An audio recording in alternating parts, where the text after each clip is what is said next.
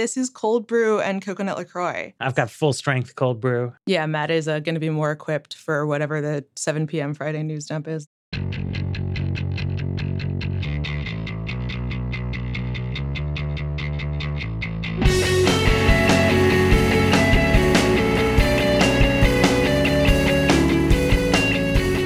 Hello, welcome to another episode of The Weeds on the Vox Media Podcast Network. I'm Matthew Iglesias. Joining me today is Dara Lind, immigration reporter extraordinaire. And Dara will also be joining me and Sarah Cliff at the Now Hear This Festival in New York on September 10th. It's going to be a live show that we're doing there, along with a number of other podcasts, also as all part of the festival. There's sort of one great ticket for the whole thing. Hoping to see, plenty of Weeds fans there, because otherwise we're going to have to be talking in front of God knows what, fans of other shows, which would be awful. We have a super Weedsy, plan for it too. So we're going to be regaling a bunch of people who care less than you do about the things you care about. Yes, no, it's going to be. We need Weeds fans there. It's going to be great.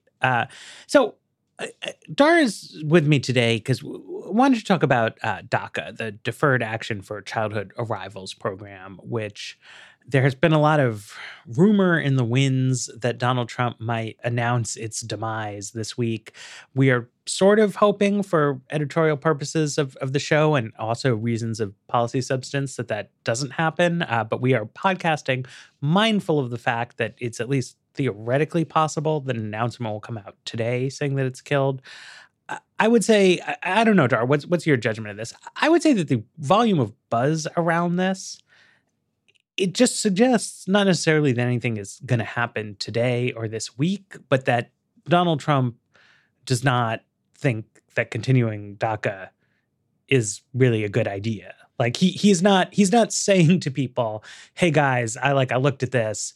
I decided we shouldn't kill this program. So can we stop talking about it?" Right. So obviously in this administration, the president thinking that something may or may not be a good idea doesn't necessarily mean that any, policy announcement is forthcoming. He is not known for being the most resolute and decisive of United States presidents. The reason that what is essentially some White House intrigue rumors with, there are people in the White House who are known to want these protections to end because they see them as an amnesty. There are people in the White House who maybe don't want the president to do that. The reason that this story is actually being taken seriously as an imminent policy change is that if there is no announcement about the future of the program by September 5th, which is Tuesday, a group of Republican state attorneys general, led by the Attorney General of Texas, have told the administration already that they are going to file in a lawsuit to get a federal judge to rule that this program is unconstitutional. So it's essentially they've been trying to force the administration to make a move before the courts kind of take that decision out of their hands. And because of the way that they would be doing this lawsuit, it is plausible that the federal court would at least initially rule against the administration. So it's, Donald Trump, do you want to be the person who is the decider who does this, or do you want some so-called judge to do it for you? So because there's kind of that looming deadline, it does seem as if a decision is going to have to be made on DACA, one way or the other before Tuesday. And the rumors from within the White House have been that there isn't a whole lot of support for really, fighting the state of Texas in court to keep a program that is an Obama-era program to protect a bunch of unauthorized immigrants from deportation. There might be people in the White House who aren't particularly keen on ending the program, but there have been very few rumors that Donald Trump, despite having said, after his election, that he wanted to come up with some sort of compromise, that the people who DACA was protecting were terrific people, that he had a big heart. When the rubber hits the road, it doesn't look like he's really moving toward picking a fight with his own party on this. Right. So, this is obviously important and would like to sort of look at the machinations and the policy options. But I really do want to roll this sort of back, give the sort of full Vox explainer treatment to this topic, because people came across this issue, normal people who don't necessarily have relevantly affected people in their lives, came across this topic late in its development and have developed a lot of sort of strong polarized feelings around it. The Dreamers are a sort of potent symbolic group as well as actual human beings. And as well as an organized, political and social movement. Yeah. So, I think we should really try to understand the question of, because it's not initially obvious when you think about it. It's like, why would it come to be the case that a large quantity of children were being brought into the country illegally? Like, how did that, anything can happen once or twice, but we're talking about genuinely a large number of people here. It's somewhat over 1 million in terms of, broadly speaking, who fits the categorization, 800,000 people enrolled in the program. Like, where did they come from?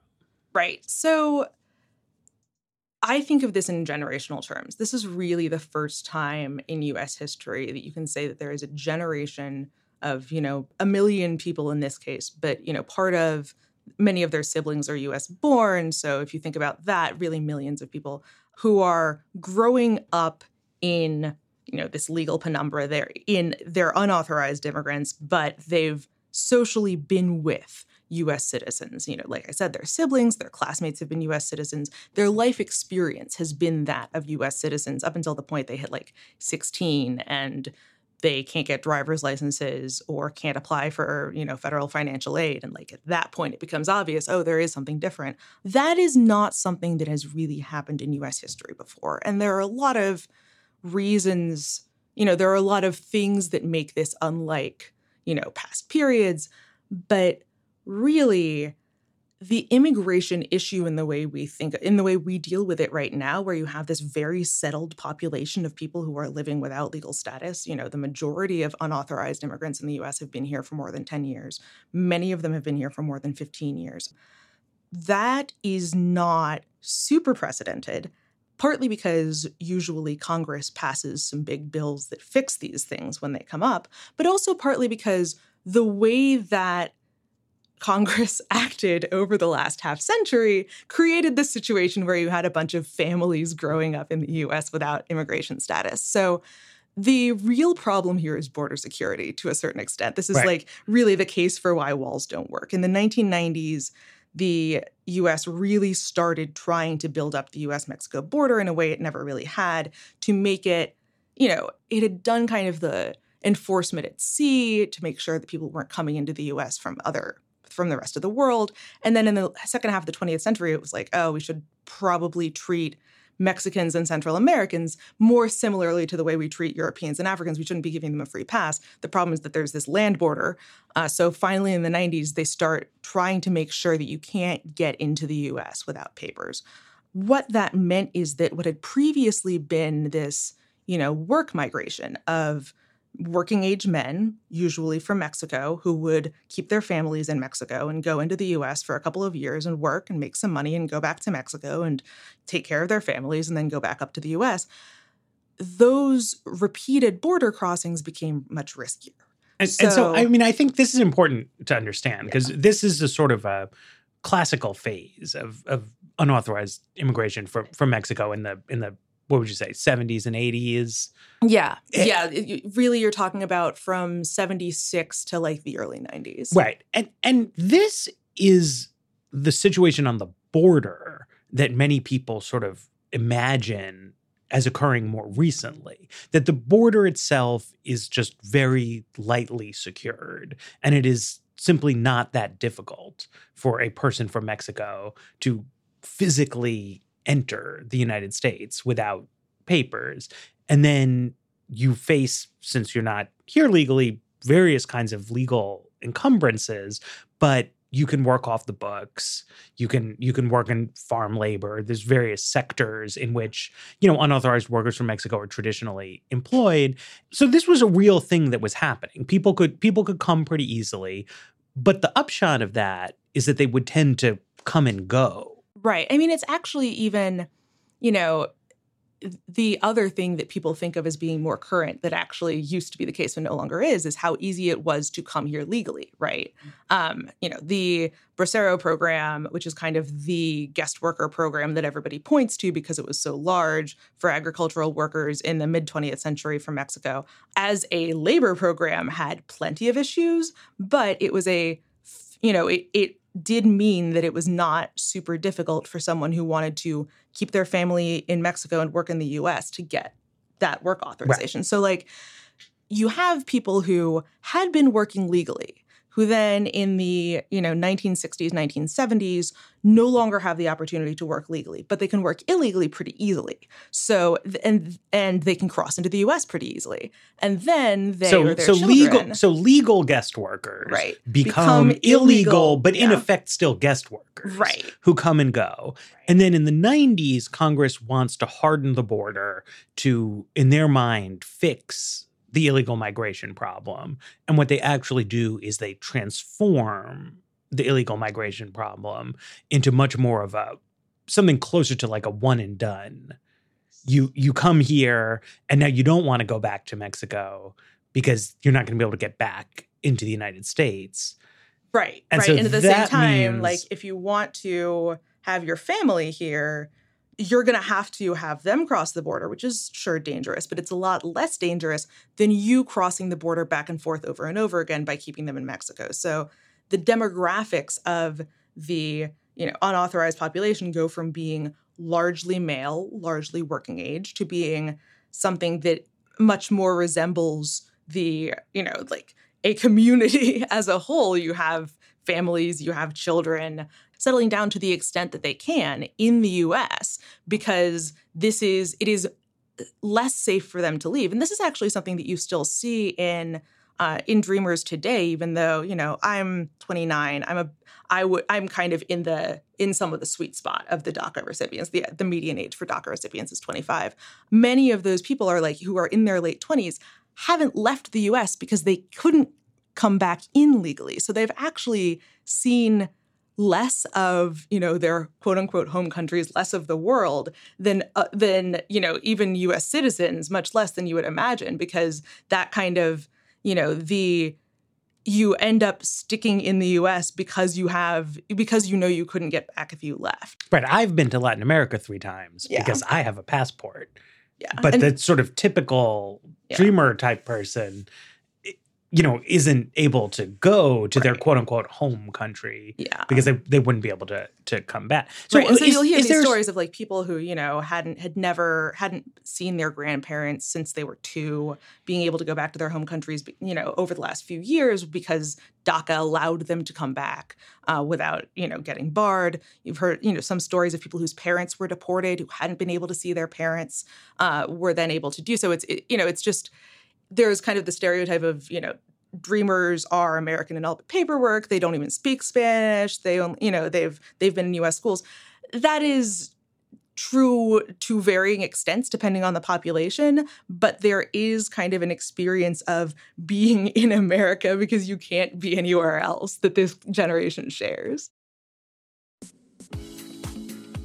I'm really excited that this week we're sponsored by The Economist magazine. This is one of the very first things that I started reading when I was in high school, I think, that got me really interested in politics and world affairs. It's a fantastic publication, has been for years. If you're somebody who loves to get down into the weeds, The Economist really gives you a chance to dig deeper into what's happening in the world. They don't have a horse in the race. You can trust them to bring you straight up facts on a huge range of vital topics. They cover politics, technology, science, the environment, obviously economics. I particularly like their sort of global viewpoint that they have on coverage. They're headquartered in London. They've got big offices in the United States, but also all over Europe, Asia. They cover the whole world in a really rigorous, sort of insightful way.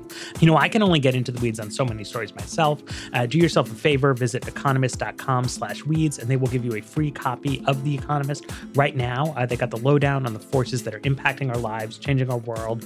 And it's really, it's a well-written written publications, really admirable. They don't waste a single word. They cut through the noise. They help you stay well-informed in an entertaining kind of way. So dig into The Economist today. Visit www.economist.com/weeds for this special free copy. You can search Economist Weeds.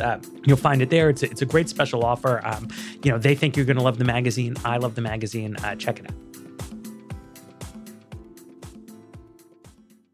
Starting in the mid to late 90s, you have family migration into the United States. And this means including some quite young children are coming in.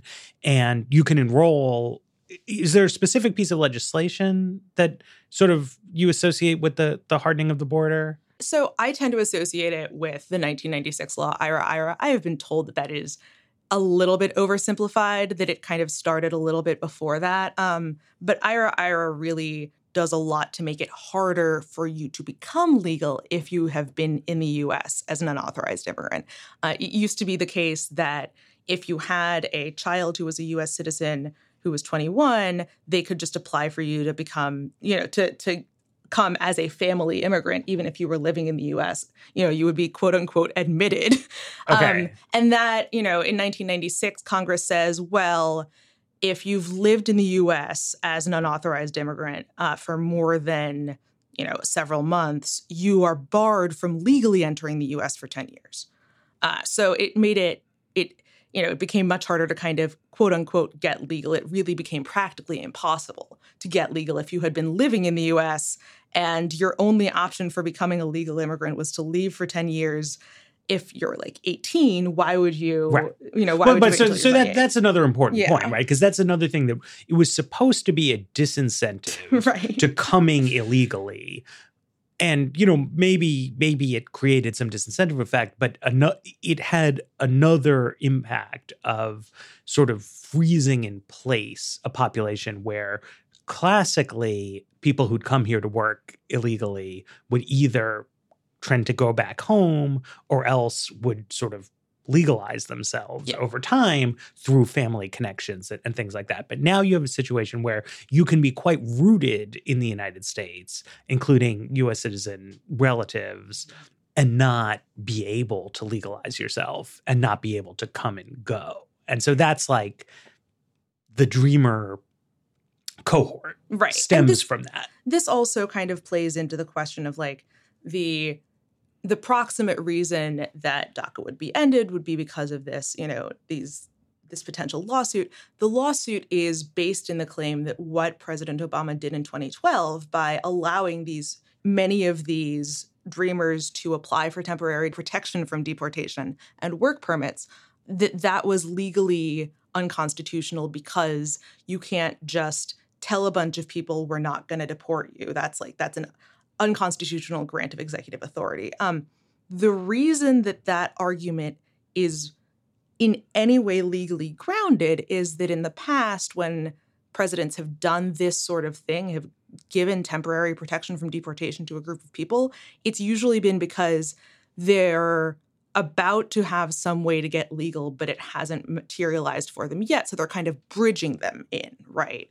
George H.W. Bush did this for women and children who, were related to people who were covered under the Reagan amnesty, for example. They were gonna, Congress was gonna pass a bill, but hadn't done so yet. So in this case, you have people who for 5 years have kind of had this temporary protection. Congress didn't step up and give them any kind of permanent way to get legal status. So DACA is unprecedented in that way, but it's unprecedented because for most of the rest of U.S. history, it wouldn't have needed to happen. There would have been some other way for someone who was working legally in the U.S. and had an employer to petition for them, or who, their siblings would have already allowed their parents to become citizens. Their parents would have allowed them to become citizens. There would have been some way for a bunch of people to get, quote unquote, get in line that doesn't exist in the year 2017. Okay, so this is, we've been talking about sort of where as a demographic cohort just this group of people come from. And then another question is like, where does the dreamer, quote unquote, as a kind of social construct come from? Like when did that happen? And how? Sure. So there are kind of, I think, two levels to think about this, right? One's the individual level and one's the political level. Individually, as I mentioned earlier, a lot of Dreamers didn't necessarily didn't know the details of their immigration status until it became relevant to their lives, right? Like, you will hear some people saying, yeah, I remember having been put in a closet, to like hide from ICE when I was 10 because my parents were worried because they saw a van. But you also hear people saying, I grew up with a bunch of people who looked like me and whose parents looked like my parents. And I didn't know that there was a difference between me and them until I thought I was going to go to college. And my parents said, we don't really think that's a good idea. We're worried that if you apply, that something will happen. We can't, you don't have a social security number. You can't apply for financial aid. So that causes a couple of things. For one thing, if you're a high school student and you've been told for your entire life, or, the entire life you can remember, that the goal is to excel in school so you can go to college, so you can get a college degree, so you can get a good job,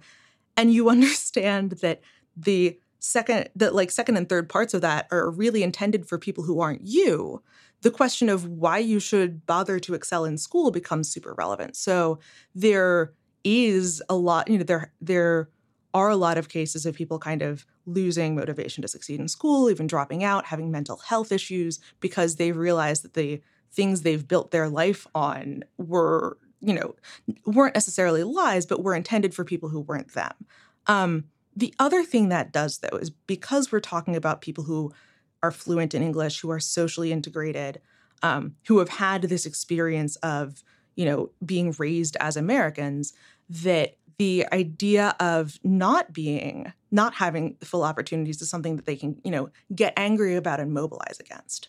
So Congress has been talking about what do we do with these kids for literally 16 years. The first bill to legalize them, the DREAM Act, was proposed in 2001.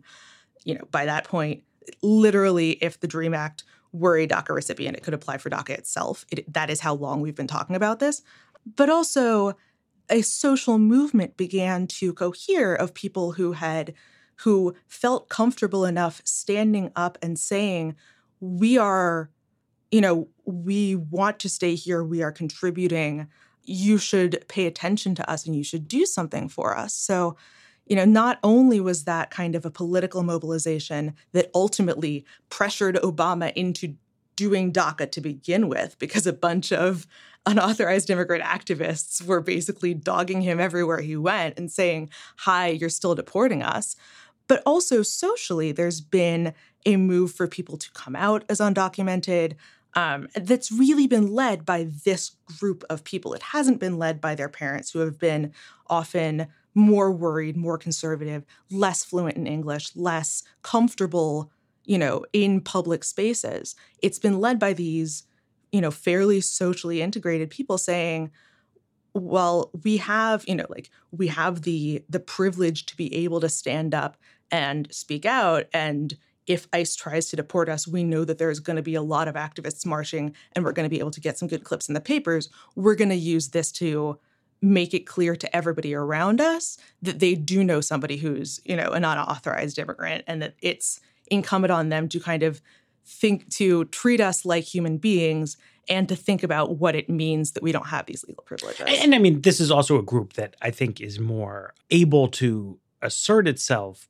politically because they can make the claim, I mean, I think quite accurately, that they have not done anything wrong, right? That, I mean, if you have people who, cross the border without authorization as adults, saying, whatever, standing up for themselves and their interests, you're going to hear from a lot of people like, well, you shouldn't have broken the law if you didn't want to get kicked out of the country, right? And the claim that the Dreamers are able to make that garners, I think, sympathy from a broader cohort of people is that you don't break the law when you're 7 years old, right? You do what your parents are telling you to do. And so a much more, a sort of a more aggressive posture, sells in a way that isn't necessarily the case for the parents of this kind of cohort of people. I do want to be super specific here because this is a claim that is made about the Dreamers much more often than it's made by them. There's actually many Dreamers themselves realized, as the idea that they were blameless because their parents were really the problem began to pick up steam, many of them realized that they were setting themselves up to get legalized while their parents were punished and didn't necessarily want that. So, if you talk to Dreamers themselves, they'll often say, no, why would I be mad at my parents? They did what any parent would do. They brought me to have a better life in the U.S. They were really, during the 2013 comprehensive immigration reform fight, really on the front lines of trying to make sure that everybody was eligible for citizenship. I think you're right that their circumstances make them really broadly sympathetic to, 70% of America supports, the DACA program. That's not the case for legalizing unauthorized immigrants en masse. But it's a coalition-bred thing, right? There are definitely the centrist, what is at this point the centrist argument of these people brought here through no fault of their own, yada, yada, yada. And there's also the progressive argument that is, well, actually, people shouldn't be treated this way generally, but we're the ones who can stand up and demand our rights, so we'll take it. But, this is important to the politics, though, because part of how we've gotten to where we are is exactly as you were saying, right? That when it seems like there would have been potentially some members of Congress who were comfortable with something like the DREAM Act, who were not comfortable with the sort of broad legalization, but the Dreamer groups themselves were not asking for that. I mean, they were obviously they weren't like refusing legalization for themselves, but they were very much in the coalition for comprehensive reform. So like the idea that we could do DREAM Act and not address the remainder of the population was a purely DC idea, not an idea that had support from the activists themselves. And that's one of the reasons why it doesn't happen, right? It's easy for people who are sort of not invested to spin up hypothetical compromises. But if nobody who really cares about the issue actually wants to make a deal, then it's very hard. Yeah, no, and you're going to see this become super relevant if DACA is in fact ended, because there's then going to be a lot of pressure on Congress to, find some way to protect this group of people legislatively, because the executive branch won't do it anymore. But so the fundamental question legislatively in immigration policy, now that, the Democratic Party is fairly uniformly in favor of a path to citizenship for unauthorized immigrants, and the Republican Party is less uniformly, but certainly for the most part, opposed to it. That 10 years ago, it was an issue that split both parties. That is less the case now. So now getting a bill passed is really a question of what are Democrats willing to give up to get legalization? That calculus looks different for Democrats, for activists, et cetera, when you're talking about what are you willing to give up for 11 million people versus what are you willing to give up for 1 million people. And so there's been a reticence to treat, okay, we could just do something for the Dreamers as an option if you're going to give up anything at all. Doing the DREAM Act as a standalone thing, they tried doing that in 2010, came within a few votes in the Senate, actually passed the House. But doing something that is, the kind of compromise that you think of, we'll do more border security, we'll do more workplace enforcement, but we'll also legalize people. That's not appealing when you're talking about 1 million of the, 11 million and 700,000 of the 8 million people who are working in the U.S. without authorization. So you have a situation where Democrats don't want to negotiate with themselves, and where Republicans, there are not a whole lot of Republicans standing up and saying, well, it is affirmatively important that we stick our necks out and protect these people. In that respect, what Obama did on DACA kind of allowed them to dodge a bullet a little bit. There wasn't a whole lot of Republican complaining about DACA when it happened, because everybody understood that he was acting to protect a group of people who most of America didn't really want deported. It was only when he tried to expand deferred action in 2014 that people started taking a hard look at the deferred action program that already existed, and immigration hawks started feeling emboldened to say, well, we have this amnesty already right here. I've loved cooking for years personally, but I've had a kid in my life for the past 2.5 years, and that's left me with a lot less time. And Blue Apron is a really sort of great way to do some creative cooking, but in a streamlined way that sort of fits into my kind of busier lifestyle. It's affordable too. For less than $10 per person per meal, they deliver seasonal recipes along with pre-portioned ingredients to make delicious home-cooked meals. There's a lot of variety. You can choose from a bunch of new recipes each week, or you can let their team surprise you. Recipes are not repeated within a year, so you'll never get bored. Of course, if you really love a recipe and want to cook it again, you can just save the card and cook it again. They keep sending you new stuff. It's flexible. You can customize what you get based on your preferences. They got a few different delivery options, so you can find one that fits sort of your needs, your wants, your schedule. There's no weekly commitment, so you only get deliveries when you actually want them. It's super easy. The meals come, you get a box full of all these ingredients. It's great stuff. They have step-by-step, easy to follow instructions, pre-portioned ingredients, and you can make it in 40 minutes or less. Their Blue Apron freshness guarantee promises that every ingredient in your delivery arrives ready to cook, or they will make it right for you. So that's really great. And it's good for the environment too, good for the community. Their seafood is sourced sustainably in a program that's sponsored by the Monterey Bay Aquarium Seafood Watch. Their beef, chicken, and pork come from responsibly raised animals. Their produce is sourced from farms that practice regenerative farming. So it's a great, convenient, affordable, fun way to cook it, and you can feel good about the food that you're cooking. So here's the deal. Here's their offer for you. When you check out this week's menu, you can get your first 3 meals free with free shipping by going to blueapron.com/weeds. You're going to love how good it feels and tastes to create incredible home-cooked meals with Blue Apron. So don't wait. You go to blueapron.com/weeds. That's Blue Apron. It's a better way to cook.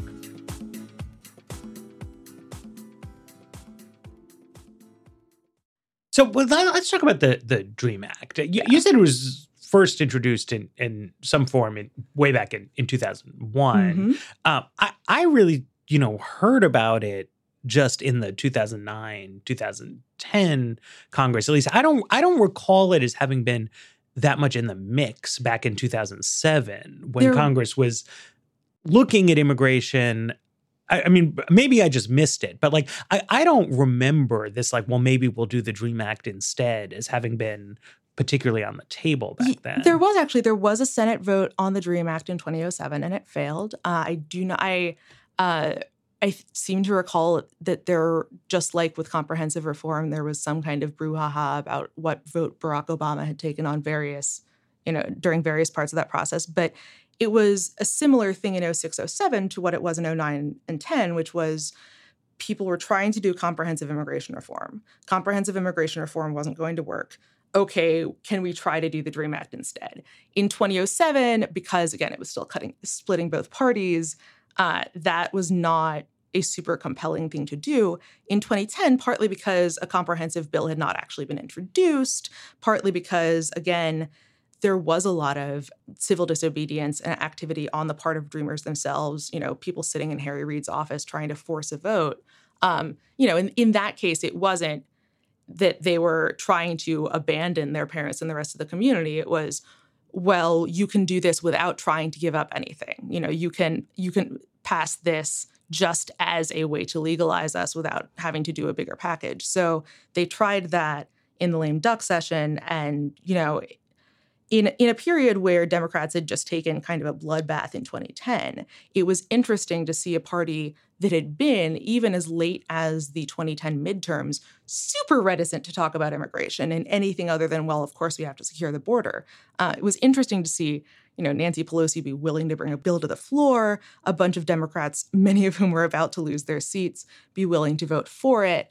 And Harry Reid, who had just had his seat saved from a surprisingly strong challenge by Sharon Angle in those elections, thanks in part to the Latino vote, follow through on what he'd basically promised the Latino voters in his state and make that a priority in the lame duck session. And it just partly because of a lot of procedural complaints on the parts of Republicans who had previously supported iterations of the DREAM Act that, it didn't go through hearings, yada, yada, yada, was not able to kind of surpass the 60-vote filibuster threshold. Those procedural complaints are usually a stalking horse in the Senate for, I don't support this, but I don't want to be on the record saying I don't support this. Yeah, let's set the table for this, right? So, 2008, Democrats win this sort of big, landslide victory. Obama's president. They have 59 and then 60 and then 59 Senate seats. The Democratic platform of 2008 on immigration was very much a fudge. This was still very much back in the day of we're going to secure the border, we're going to secure the border, we're going to secure the border. Oh, by the way, there's going to be a path to legal status for 11 million people, and we're going to secure the border. But to the Latino community, Obama had made a fairly specific commitment that was, I would say, maybe heard more optimistically than it was really stated. But at any rate, there was a feeling that Obama had promised Latinos that he was going to do a major push for legalization early in his presidency. I would phrase it as Obama won the endorsement of major Latino groups over Hillary Clinton because he was willing to put a timetable on when he was going to produce an immigration bill, and she was not. All right. And he beat, I think the other factor that's important in this is that he won vast majority of support of the Latino community against John McCain, even though McCain had been a fairly consistent champion of immigration reform type stuff in Congress. And then Obama proceeded to not move forward with any kind of immigration bill. And a lot of ill will is engendered by this process of events, both in the Latino community, in the head of John McCain. You know what I mean? It's actually quite important, I think, to understand. That's fair. And of course, not only is Obama not moving on immigration, but his White House, on the political theory that if they demonstrated that they were tough on enforcement, that Republicans would stop complaining that Democrats were soft on the borders, decided that they were going to continue the trend that George W. Bush had started of ramping up interior enforcement and deportations. So that's when you have Obama deporting 400,000 people a year. And the mix of that and not moving in Congress to fix this situation not only did not have the intended effect among Republicans, because immigration hardliners in the Republican Party did not either, believed that Obama was fudging the numbers or did not take that seriously as, because they knew that Obama did support legalization. Meanwhile, actual Latinos are saying that the president who they voted for to legalize unauthorized immigrants is instead deporting record numbers of them and are losing faith in the Democratic Party as well. Right. So Latino groups are mad at Obama. John McCain is mad at Latino groups. Right.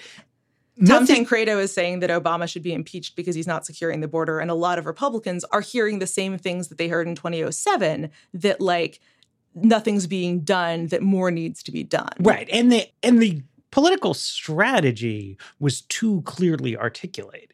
Right. It was everybody understood that the stepped up deportations and the border enforcement was part of a political strategy whose end game was to proclaim that the illegal immigration problem has been fixed. And now what we need to do to mop it up is to legalize the majority of the longtime resident population. And everybody knew that, right? It wasn't, there was nobody sitting there who was saying, wow, Obama is just fanatically focused on fixing the illegal immigration problem, who then if he at some point pivoted to, and now it's time to authorize people, would be wow, what a surprising development. Whereas Donald Trump has convinced us all that he really hates immigrants, right? So if he were to pivot, which I don't think he will, but if he were to, it would be a big shocking surprise. Whereas everything Obama did was read by people who were skeptical of Obama as part of a fake out, but immigrants were feeling very targeted because in practice, people were still being locked up and deported. And then Democrats overall popularity is sinking like a stone because the economy is garbage. Right. People don't like the Affordable Care Act. The financial services industry has like turned on them because of Dodd-Frank bill. And it's beginning to look like whatever Obama's political strategy may or may not have been, they were going to clearly like lose tons and tons of seats in Congress. And there was going to be no like, well, I'll make it up to you next time, right? And so that's where you get like a lame duck push for the DREAM Act, right? I mean, there is a effort by Harry Reid, Nancy Pelosi, Barack Obama, whoever's left to be like, okay, like what can we make good on here, right? Yep. And this is what they come up with, a bill that had Republican support, sort of, you know, in theory. They put it on the table in the lame duck. It hasn't had regular order, blah, blah, blah, blah, blah, blah. So that gives a certain number of Republican members the pretext to sort of get off the bus. But I mean, people should know when this finally does come up for a vote in 2010, it actually did have enough Republican votes to get over the top, given the large number of Democrats in the Senate. But Kay Hagan, Mark Pryor, Ben Nelson, John Tester, and Max Baucus also voted no. Joe Manchin didn't show up for the vote, but he said he would have voted no had he not been there. And, you know, this is important to recall. I mean, most of these people are no longer with us politically. But, you know, people remember that the Democratic Party used to have won more and more elections in the past than has won recently. And part of that dynamic was that Democrats, particularly these Democrats from the Great Plains area, right, where you have Nelson, Tester, and Baucus, you know, were not like on board for the new dovish position on immigration that has come to take over the Democratic Party. And at the same time, you know, there was historically more of a division inside the Republican Party as well. Obviously, with Donald Trump, you know, the Republican Party has shifted well to the right on immigration. But the Democrats have also, it's not so much that the official stance is different from the one that like Barack Obama took, but the party has become much more uniformly aligned behind this kind of position, right? I mean, if modern day Democrats had as many seats as they had in 2010, like this would have gotten done. But they weren't modern day Democrats. And right. I mean, I do think that some of this is that it's simply because immigration enforcement in particular is concentrated in the executive branch. The party that doesn't hold the White House is freer to just criticize without having to have an alternative, which I think has kind of helped Democrats in this regard. But I want to go back to what you were saying about the political pressures that led to the DREAM Act in 2010, because they're really similar to what ultimately pushes Obama to institute DACA in 2012. It's just that in 2012, the Democratic Party realized that this was necessary before an election instead of after the election. That, you know, because the DREAM Act doesn't pass in 2010 and because the, you know, enforcement bank shot strategy has continued with an asterisk that I'm going to get to in a second, there's still no good reason for Latino voters to show up to support Barack Obama for re-election or other Democrats. There's still very little good faith that's being extended from the Republican Party on immigration. And there's not, you know, the clock is ticking for something to get produced. So at that point, there was actually like a poll in the field of Latino voters in mid-June of 2012 when Obama announced DACA, and his, you know, approval ratings went for, you know, like jumped by 20 points over a couple of days with Latino voters. And motivation to vote jumped as well because he was actually offering something that had been, you know, a version of something that had been asked for, you know, you could argue the first time since the Affordable Care Act was passed. And the Affordable Care Act, as you mentioned, not super popular at that point. But the asterisk that I want to get to is, I think, something that might be more instructive for Donald Trump than people might think, because the other reason that the Obama administration's enforcement bank shot was kind of hamstrung was that they weren't consistent in how they were messaging it, right? They were downplaying the extent to which they were deporting people, which if you're politically trying to build political capital by saying you're tough on the borders, and then most of what you say is, oh, well, we're not actually being as aggressive as you say we are, you undermine yourself. And in particular, the Obama administration was saying we're not deporting dreamers. We're not rounding up students. We're deprioritizing people who have lived in the U.S. and don't have criminal records. We're telling ICE agents not to go after them, et cetera. On the whole, that they certainly were telling agents not to do that. And it's not like dreamers were disproportionately represented among the people who were getting deported in 2010 and 2011.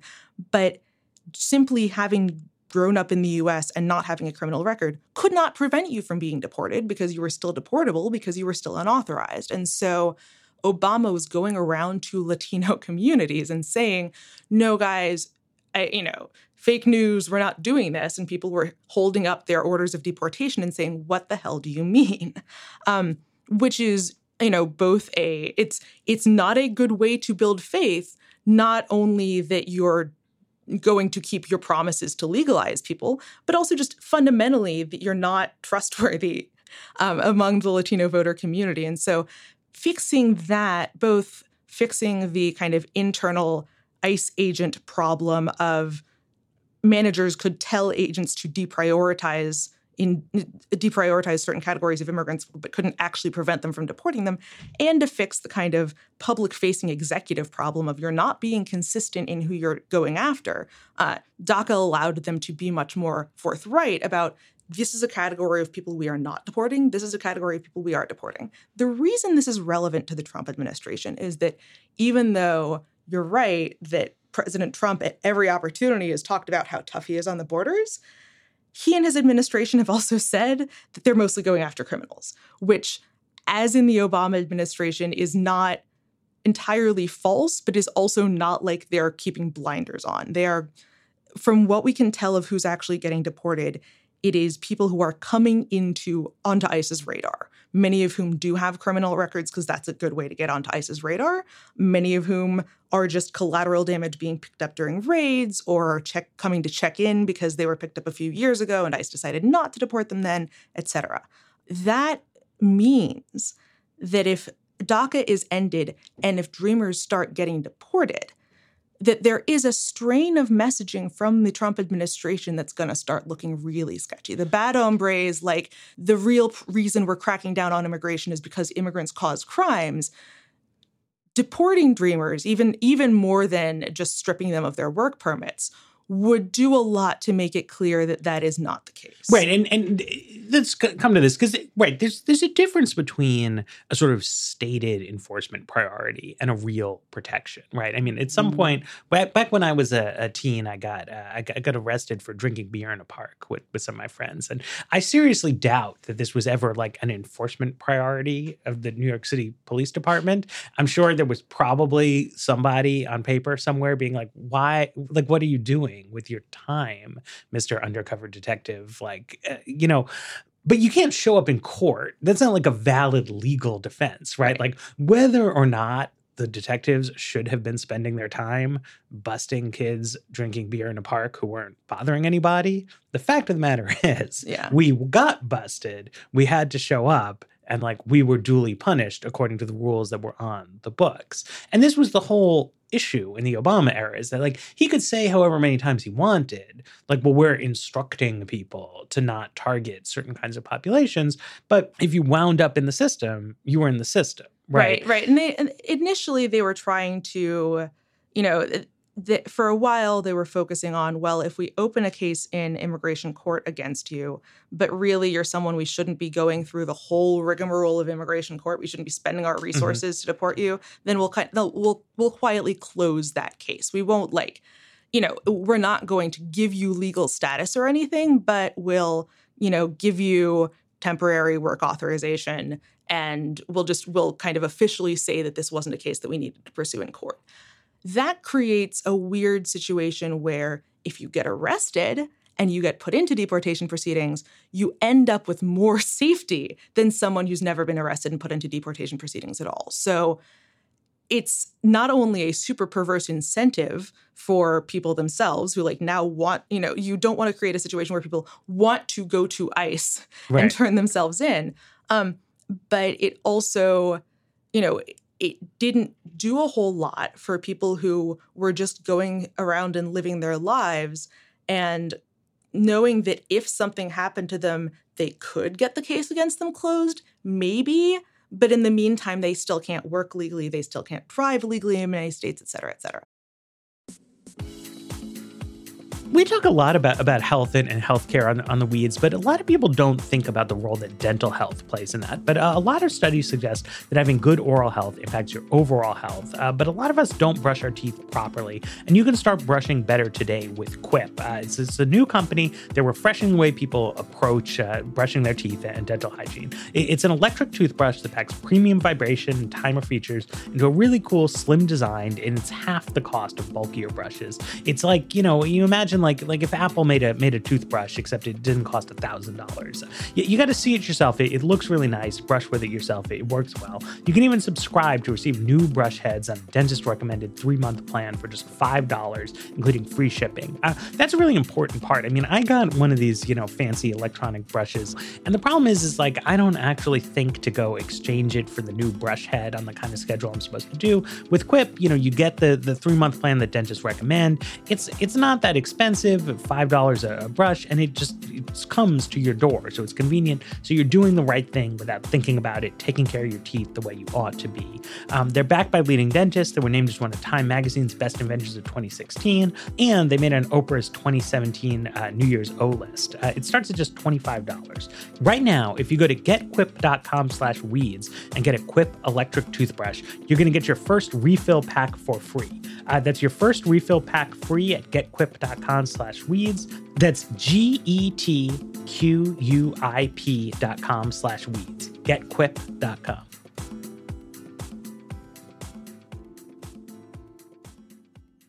So DACA, yes, it's 2012. The sort of political calculus has shifted a little bit, and it's time to do something popular, something that Latinos will be excited about, something that's a down payment on the idea that in the second term, Obama is going to deliver on his promises, right, and a way to take advantage in part of Mitt Romney and self-deportation to draw a clear line, right? To say, look, guys, there's a real difference between us on immigration. You should come vote for me. So what does DACA do? So there are lots of ways that the federal government can kind of give temporary relief or protection to immigrants. And one of them is called deferred action, which is, for a certain period of time, we are not going to deport you, for sure. And during, usually it comes with a authorization to work legally in the U.S. during that time. So what DACA does is it says we're going to open up applications for people to actually apply for deferred action instead of just having it given to them in the process of their case.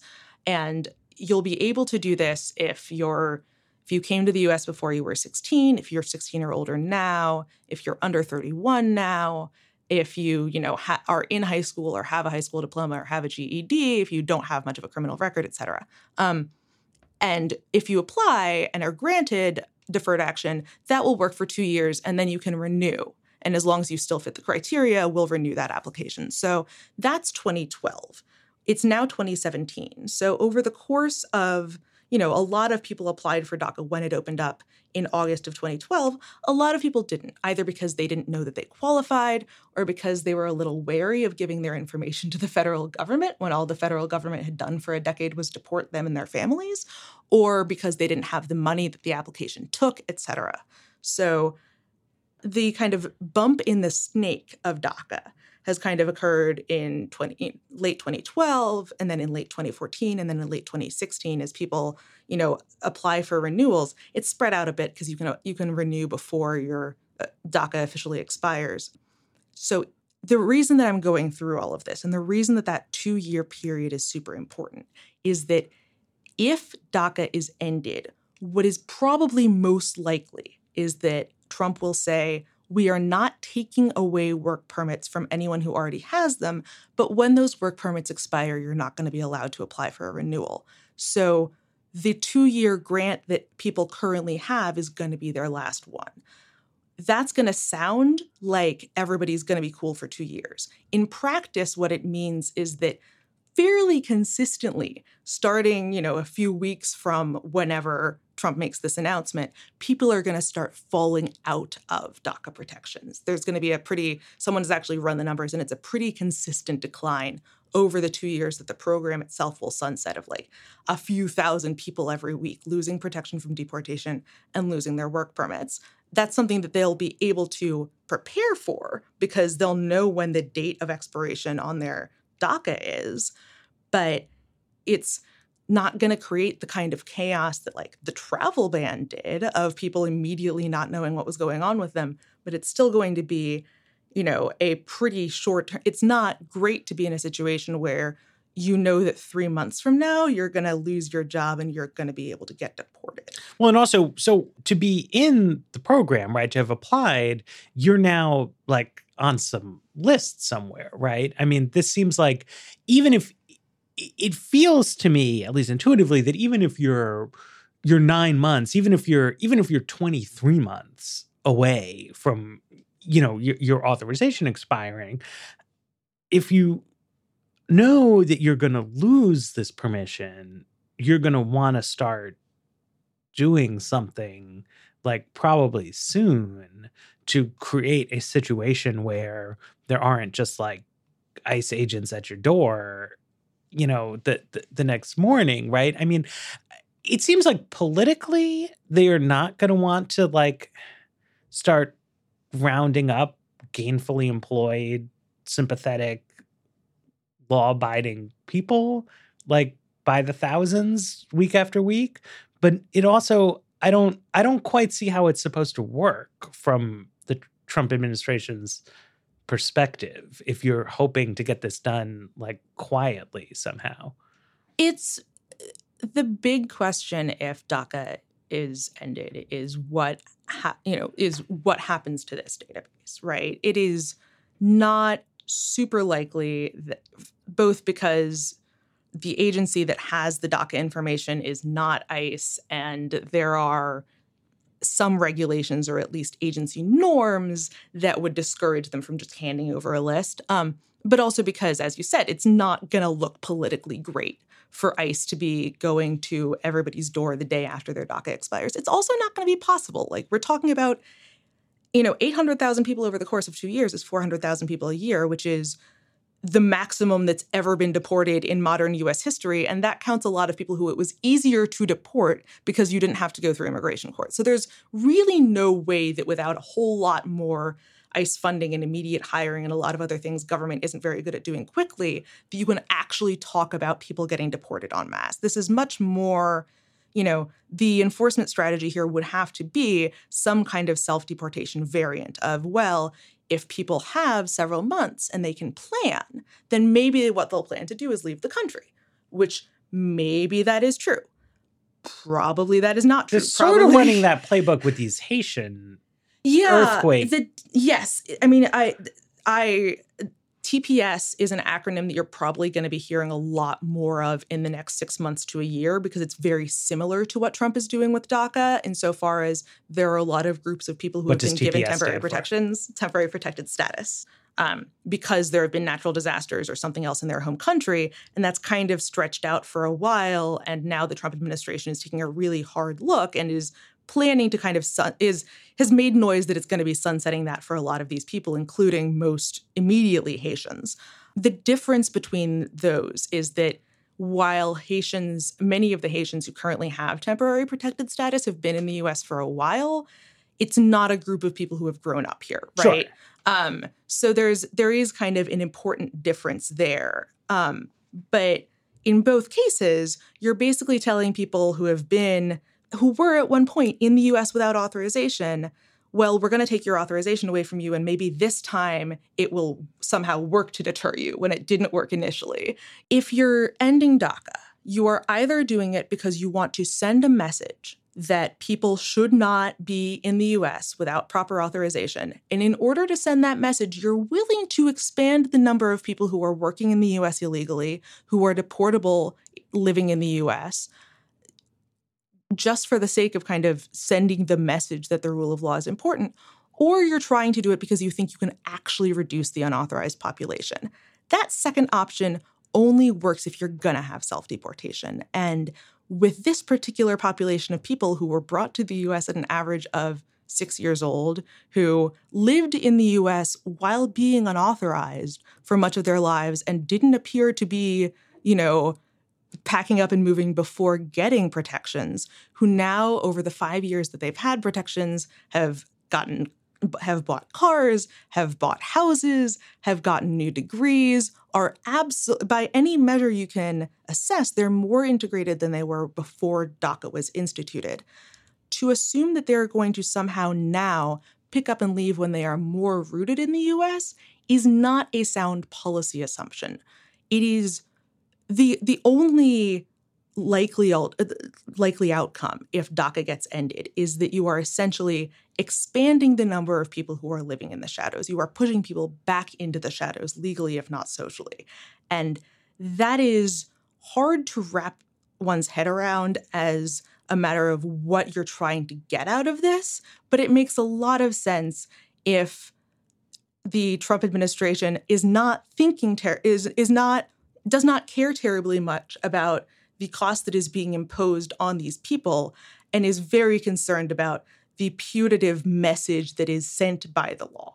Yeah, so I mean, to hand out maybe some political advice, to my old friend Jared Kushner and, anyone else from the White House who's listening, I think you should really consider that something you're going to want to say in general is that you have succeeded in securing the border, by taking this tougher stance. Unlike Barack Obama, you've gotten this done. You've maybe scared Central American families off from coming here and applying for asylum.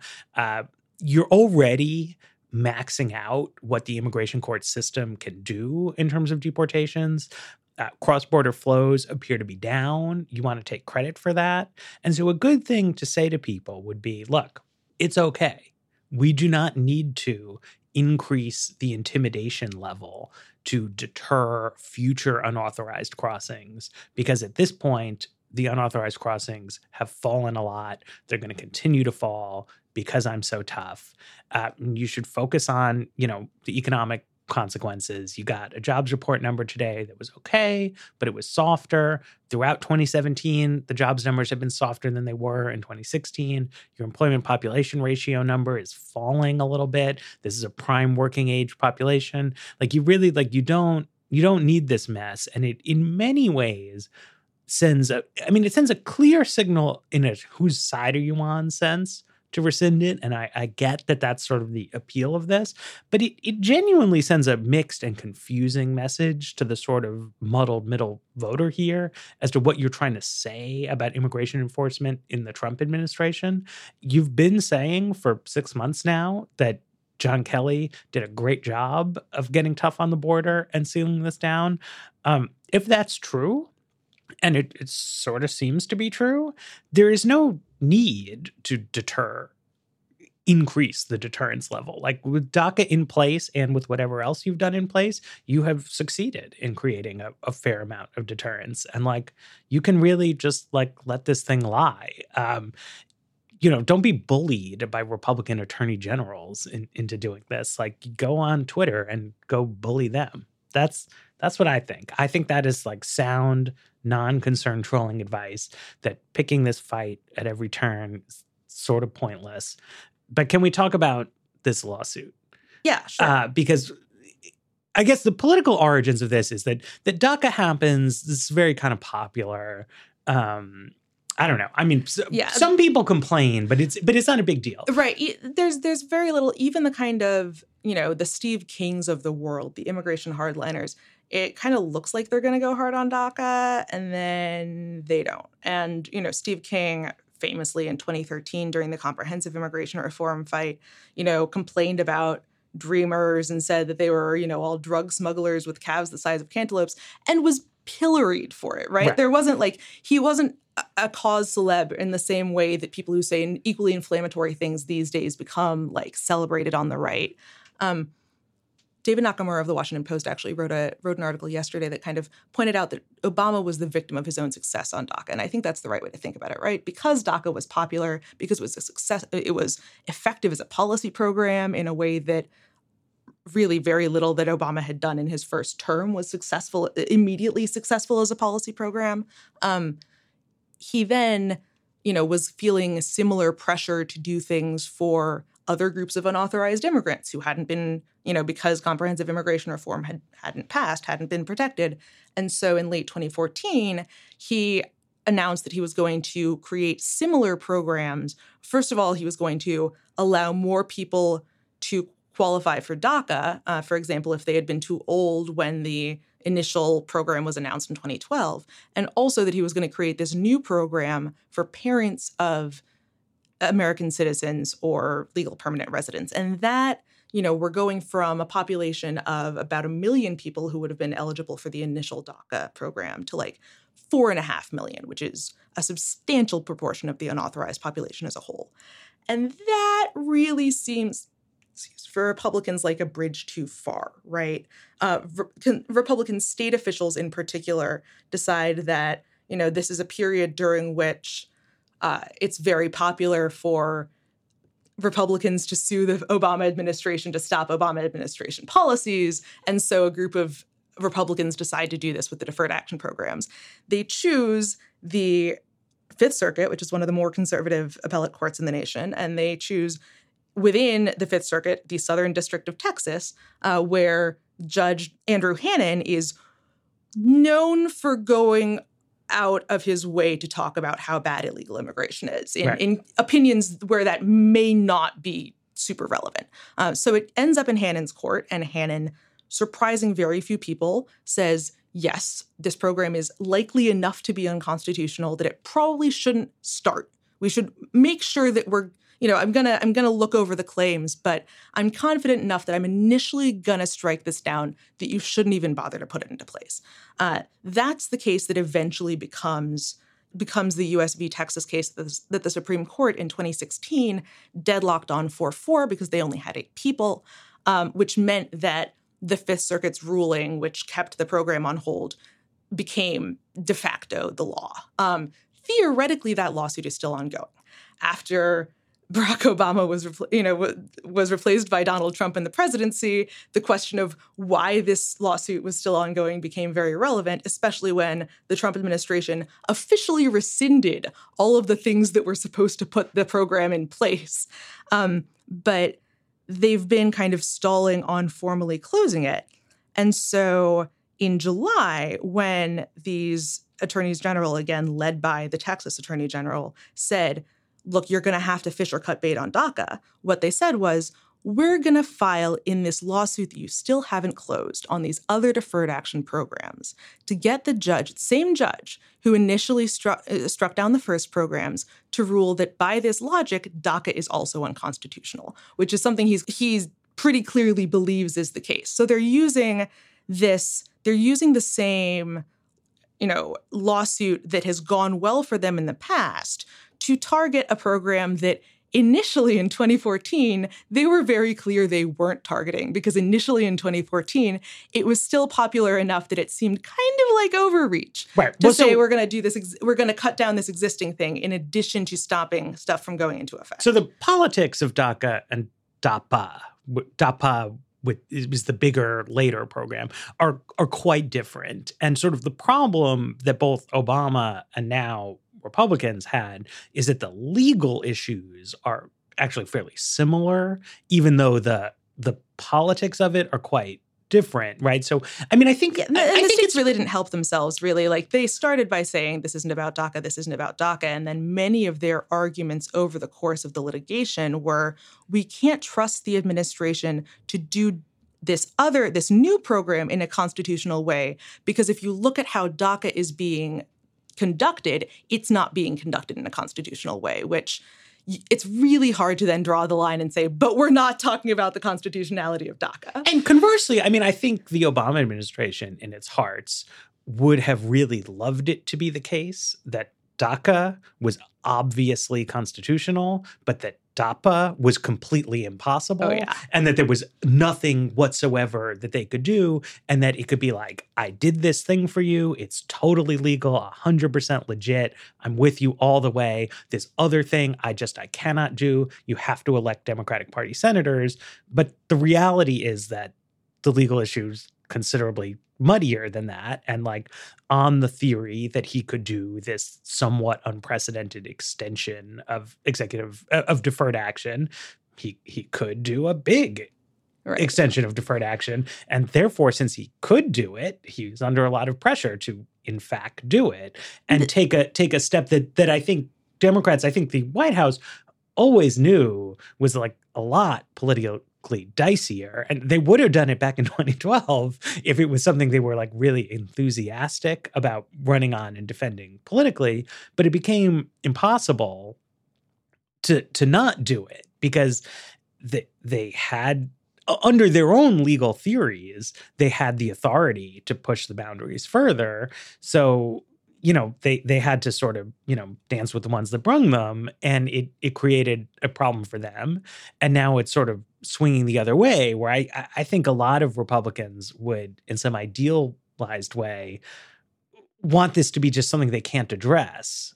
But the fact is that by the logic of their own lawsuits, their own criticisms of DAPA, everything else, like this should go forward. And the Trump administration too, right? I mean, this would be a great issue to just punt on and like not make a decision either way. But if a lawsuit is going to be filed, they're going to have to say either, no, like we are going to court to say the state of Texas is wrong, or they're going to have to say, no, we're cutting bait on this program. You can't really just keep saying, well, we're reviewing it, it's a tough issue, and talk about something you're more comfortable with. Yeah, I mean, this brings us back as a policy matter to what we were talking about at the beginning of this episode, and like the way that things worked for most of American history on immigration. You can't have big problems if you have small and easy solutions to small and easy problems, right? If it's easy for someone to come to the U.S. legally, it's really hard to build up a substantial and authorized population. If it's really easy to legalize someone who's living in the U.S. illegally, it's really hard to build up a substantial and authorized population. The reason that it was so hard for the Obama administration to draw a line in the sand and say, well, DACA was cool, but all of these other things you're asking us to do are not cool, is because that line in the sand doesn't exist. There is a lot of flexibility for the executive branch to give this kind of temporary protection out because the executive branch is supposed to have a lot of control over who does and doesn't get deported. The reason that DACA and certainly DAPA seemed unprecedented regardless is because they were big, and because there wasn't an obvious way, like I was talking about earlier, for people who had protections to get full legal status and eventual citizenship from there, that it seemed like a substitute for congressional action because there wasn't an obvious path forward. That only happens when you don't have easy ways for people to kind of, when the system isn't flexible enough for these things to kind of balance themselves out. So by having these big congressional bills, by having a lot of money poured into border security, you created a situation where the only way that the problem could be solved was with a big splashy solution. The big splashy solution in the case of DACA didn't create a political problem. In the case of DAPA, it did. But we now are in a position where the Trump administration has a big problem, and the only thing they can do is a big splashy solution. There is no compromise where the Trump administration says, well, we're gonna protect the people who already have it. We're just not going to give it to anyone new. They could theoretically do that. Texas would still fight them. They'd still have the court battle. They clearly don't want to make a big production out of ending DACA. They clearly have to, because they've put themselves in a position where they have a big problem and they're going to need a big response to it.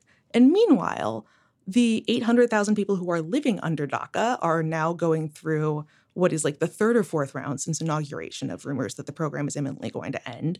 They're looking at this Tuesday deadline. They're hearing all of these reports out of the White House from various interested factions that say the president's made a decision, the president hasn't made a decision. Even if they pass the Tuesday deadline, like Matt said, there's still going to be this court battle.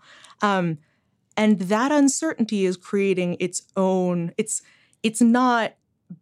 is better to have DACA and be worried that you're going to lose it than not to have it from their perspective. But it's still not good. And so they're kind of waiting because they're at the mercy of a system that has become so sclerotic that the only ways that it can be addressed are through big, splashy actions on the part of the executive branch or from Congress. All right. Well, with that sort of sobering thought, going to leave you. We will, see how this plays out over the next few days. Thanks very much, Dara, for coming on and explaining this all to us. If something dramatic happens, we may have to, have you back on to talk about the consequences and what follows from that.